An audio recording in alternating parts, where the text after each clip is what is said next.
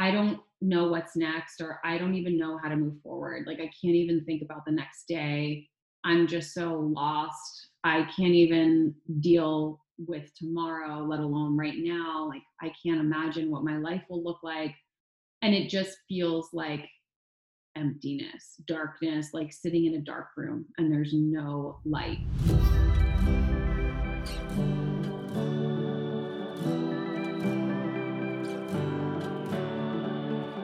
What's up, babe? Welcome to Boldly Courageous, a podcast created for you, the ambitious woman who is ready to take action and step fully into the life you've always dreamed of. I'm your host, Melissa Martin, and each week I will be your virtual wingwoman as you gain the tools and confidence to face your fears head on. The time is now, and this is your permission slip to live your boldly courageous life.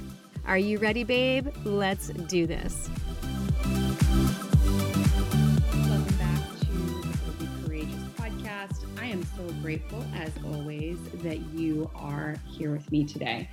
And we're living in an interesting time right now with our election at this moment still up in the air. Ballots are being counted, and there's a lot of cancel culture going on right now. There's high emotions.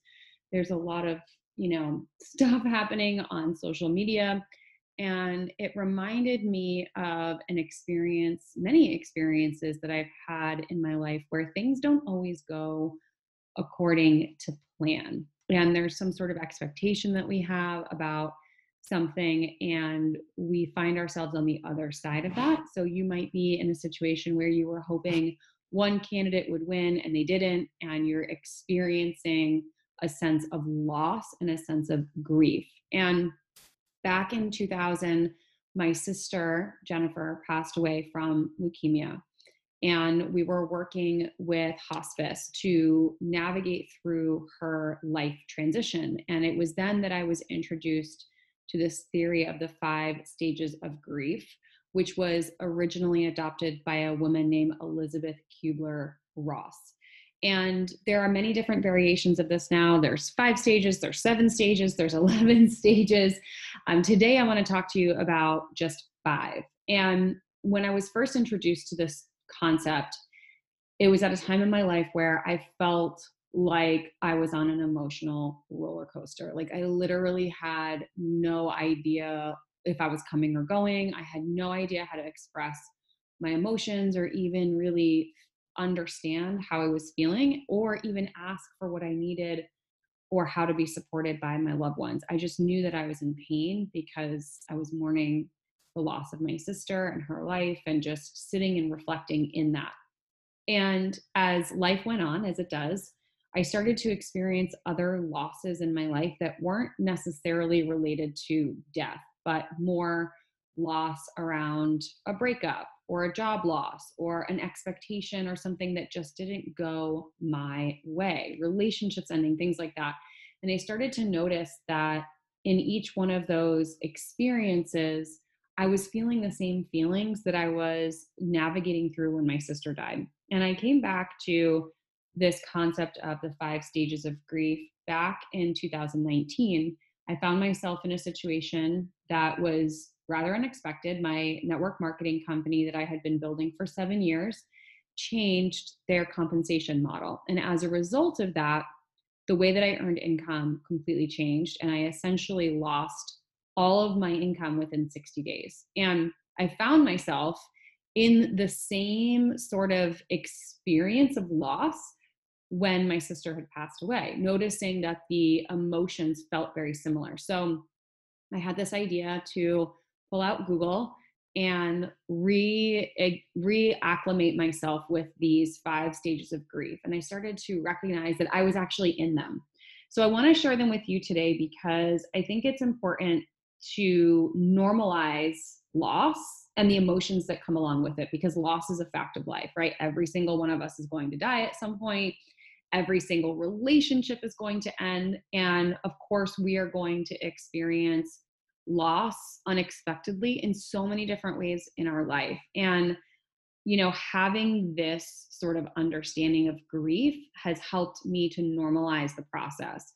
And it's given me a framework to recognize where I'm at in the process and be able to ask for help, be able to better communicate how I'm feeling. And on the other side of it, to help support others when I see them going through this process, to not diminish their feelings, to not make them try and rush through it, but actually have a greater sense of awareness of it so that I can be a better support system to my friends. And I think it's important to note that grief is not linear, right? There's no set time frame.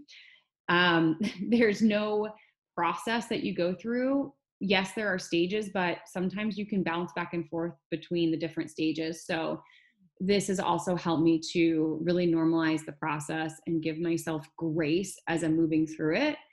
Just because my sister passed away in 2000 doesn't mean that I don't experience these phases of grief now. They creep up. And the same thing with the loss of a relationship. I transitioned out of my marriage and the end of 2019. It's almost been a year. And I still catch myself in moments of these different stages as I'm still grieving the transition of that relationship as well. So here we go. The 5 stages of grief are as follows.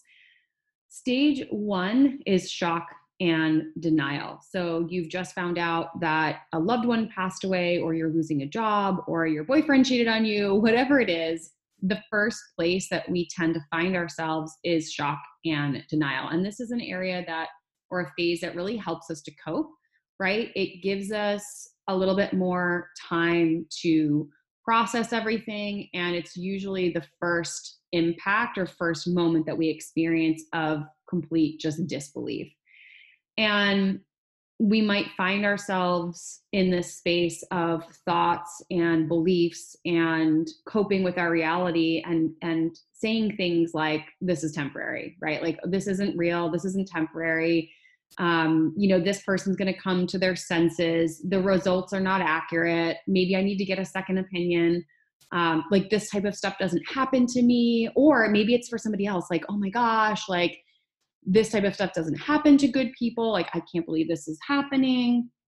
And even in our current state politically, a lot of people are saying, this isn't real. Like, this, it has to be voter fraud, like, recount the votes. Like, you cannot accept the current outcome, and you completely deny that it's even happening or that it's real.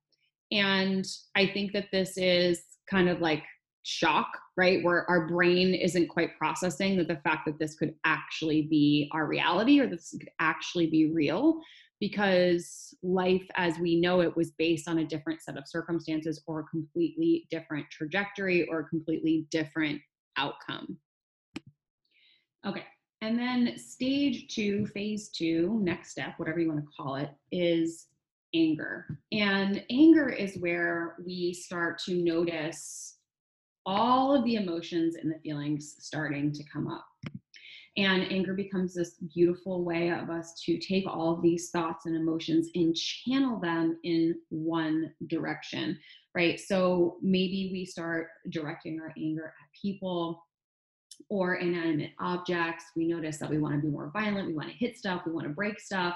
And even when we're directing anger at another person, it's not actually their fault. We're not mad at them. We're just recognizing that whatever is happening in our lives is triggering us in a massive way. And we just need to direct that energy somewhere else. So this is a really tricky phase where we might feel a little bit out of control. We might feel unregulated. We might move in mood swings. We might snap at people, and we can't really pinpoint why, And examples of how this might show up is outwardly just being like, oh my God, he's the worst. I hate him for this. Like, how could God let this happen? It's all her fault. It's all her fault she died. Like, I hope they get what they deserve. Like, really just mean, hateful, angry, resentful thoughts, beliefs, comments. Like, I remember for me personally last year when this happened with my network marketing company restructured, I'm like, what a bunch of assholes. Like, I can't believe they fucking did this. they're low life scumbags, like what a sellout. I can't believe, like just so mad and so angry and so blameful and judgeful and just pointing the finger outward and really just pissed. And, I think that this, again, it's important to have an awareness around this because it's normal to feel that. And sometimes I think judgment and shame can come up around this as well, of being so angry at someone that you feel bad, you feel guilty. And guilt is such a low vibration, shame is such a low vibration. And for me personally, having an awareness around this has given me permission to be angry. It's given me permission to judge and be pissed off. And having tools and resources and languaging and a support system to channel your anger is so helpful. So something I like to do to channel my anger is release writing. So writing whatever I want, being as mean and nasty and hateful and saying all the things and then burning it. Another is just screaming into a pillow. Maybe shaking. I like to put on some crazy music and just move the energy and literally shake my body. That's more of like a somatic experience. And then getting a pool noodle, like those pool noodles that kids play with in the pool, and just going to town, banging on the floor, banging on the walls. Pool noodles are amazing for getting anger out because they make a really great noise. They don't have impact, so they won't hurt your wrists, and you won't break anything with them unless you like swing and hit a lamp or something like that. Okay, so the next phase is bargaining. And after feeling like you're super out of control and your emotions are all over the place, bargaining can be a great way to sort of regain control when you feel out of control. And it honestly helps to kind of like postpone the deeper feelings, like, shock and disbelief. You're just numb. And then all of a sudden you feel all these feelings and it comes out as like anger and rage. And then you shift into bargaining, where you kind of want to postpone like these deeper feelings of grief and sadness that might come up, and maybe you don't feel quite ready or safe to process them. And so bargaining might look like a lot of what if statements, or a lot of like if only statements or thoughts and beliefs, like, oh my God, like if only we had, worked on this sooner, if only we had gone to therapy sooner, if only I had started building another income stream sooner. What if I, had gone to the doctor? What if I didn't wait so long to have that conversation? What if I had put my seatbelt on? Like I'm thinking like car accidents and losing a job and losing a relationship and getting sick. And, this is like where we play the what if game. And maybe we can also feel a little like, oh my God, I can't believe I let this happen. Like, what the fuck? Like, why didn't I see this sooner? I wish I would have had a different outcome. I wish I would have said something different, done something different. So this is where we try to negotiate. Like, if I had done something differently, maybe the outcome would have been completely different.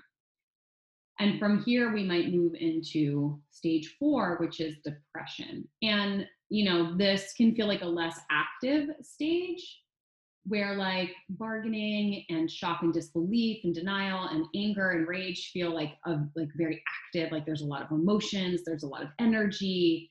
You're like a ping pong moving all over the place. Depression is less active, right? It's a place where maybe reality is starting to settle in, and you start to notice a lot of heavy feelings coming up, a lot of dark feelings coming up. It can feel very inward, like you just want to be isolated, you want to sit in it. It's like sitting in a dark room, and you can feel very foggy, very heavy. Like, this is how I would interpret depression. And you can sort of feel so apathetic in this place, where you're just like, why bother? Like, what's the point?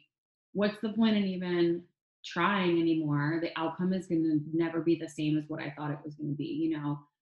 I don't know what's next, or I don't even know how to move forward. Like, I can't even think about the next day.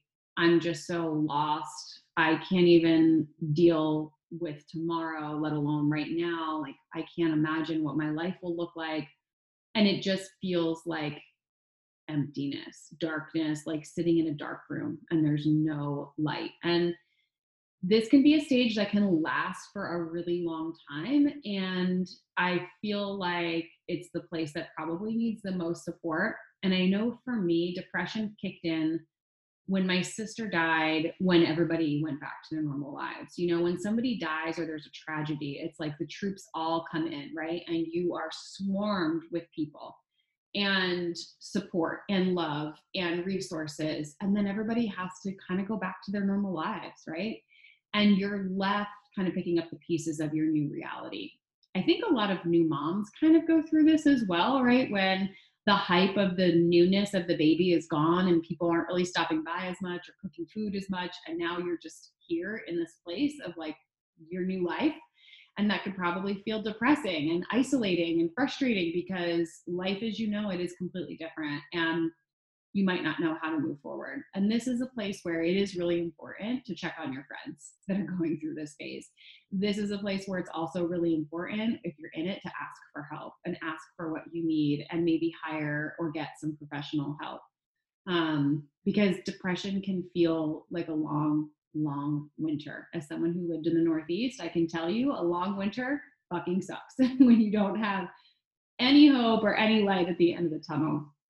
And this is something that can creep up on you out of nowhere. So just, again, normalizing it and knowing that it's okay to feel your feels and to ask for help and to know that it's temporary has been so helpful for me as I'm moving through these phases.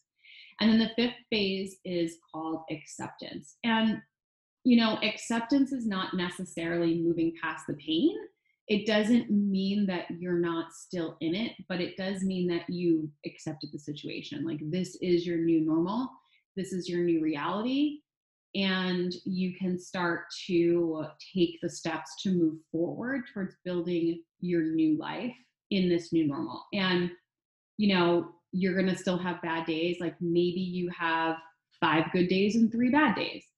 And you're okay with it, right? There's less judgment. You are starting to normalize your experience. You're starting to say, okay, how do we take 5 steps forward, knowing that I'll probably take 3 steps back? And can I be okay with that? Can I stop judging myself?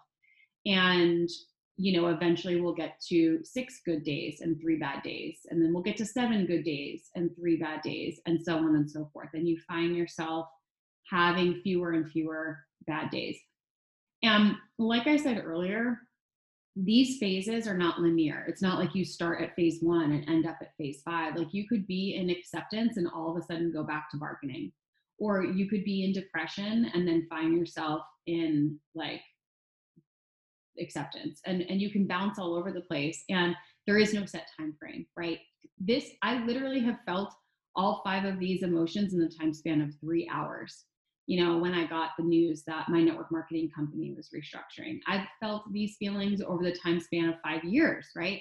So again, no matter where you're at in life, if you are feeling frustrated with the current state of our economy, our environment, maybe you've lost a job, maybe you've had to reimagine life, relationships, maybe you're mourning the loss of a loved one, just know that wherever you're at right now in your process is okay. And it's okay to stay in that place as long as you want. I feel like sometimes the judgment that we place on ourselves does more harm than the actual place or funk than we are in. I actually did a podcast last week about hustling through a funk, and it goes hand in hand with this, right?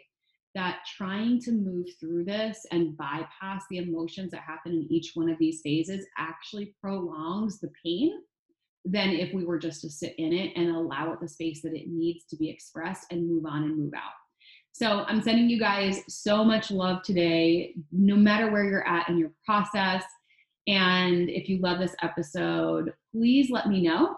Share it with your friends. Tag me on Instagram. I'm at the Melissa Martin. Until the next episode, live your boldly courageous life. Bye, guys. Thank you so much for living your boldly courageous life with me today. I am beyond grateful for you and this amazing community we are building together. It's truly my mission to get this message out into the world and empower others to step fully into the life they've always dreamed of.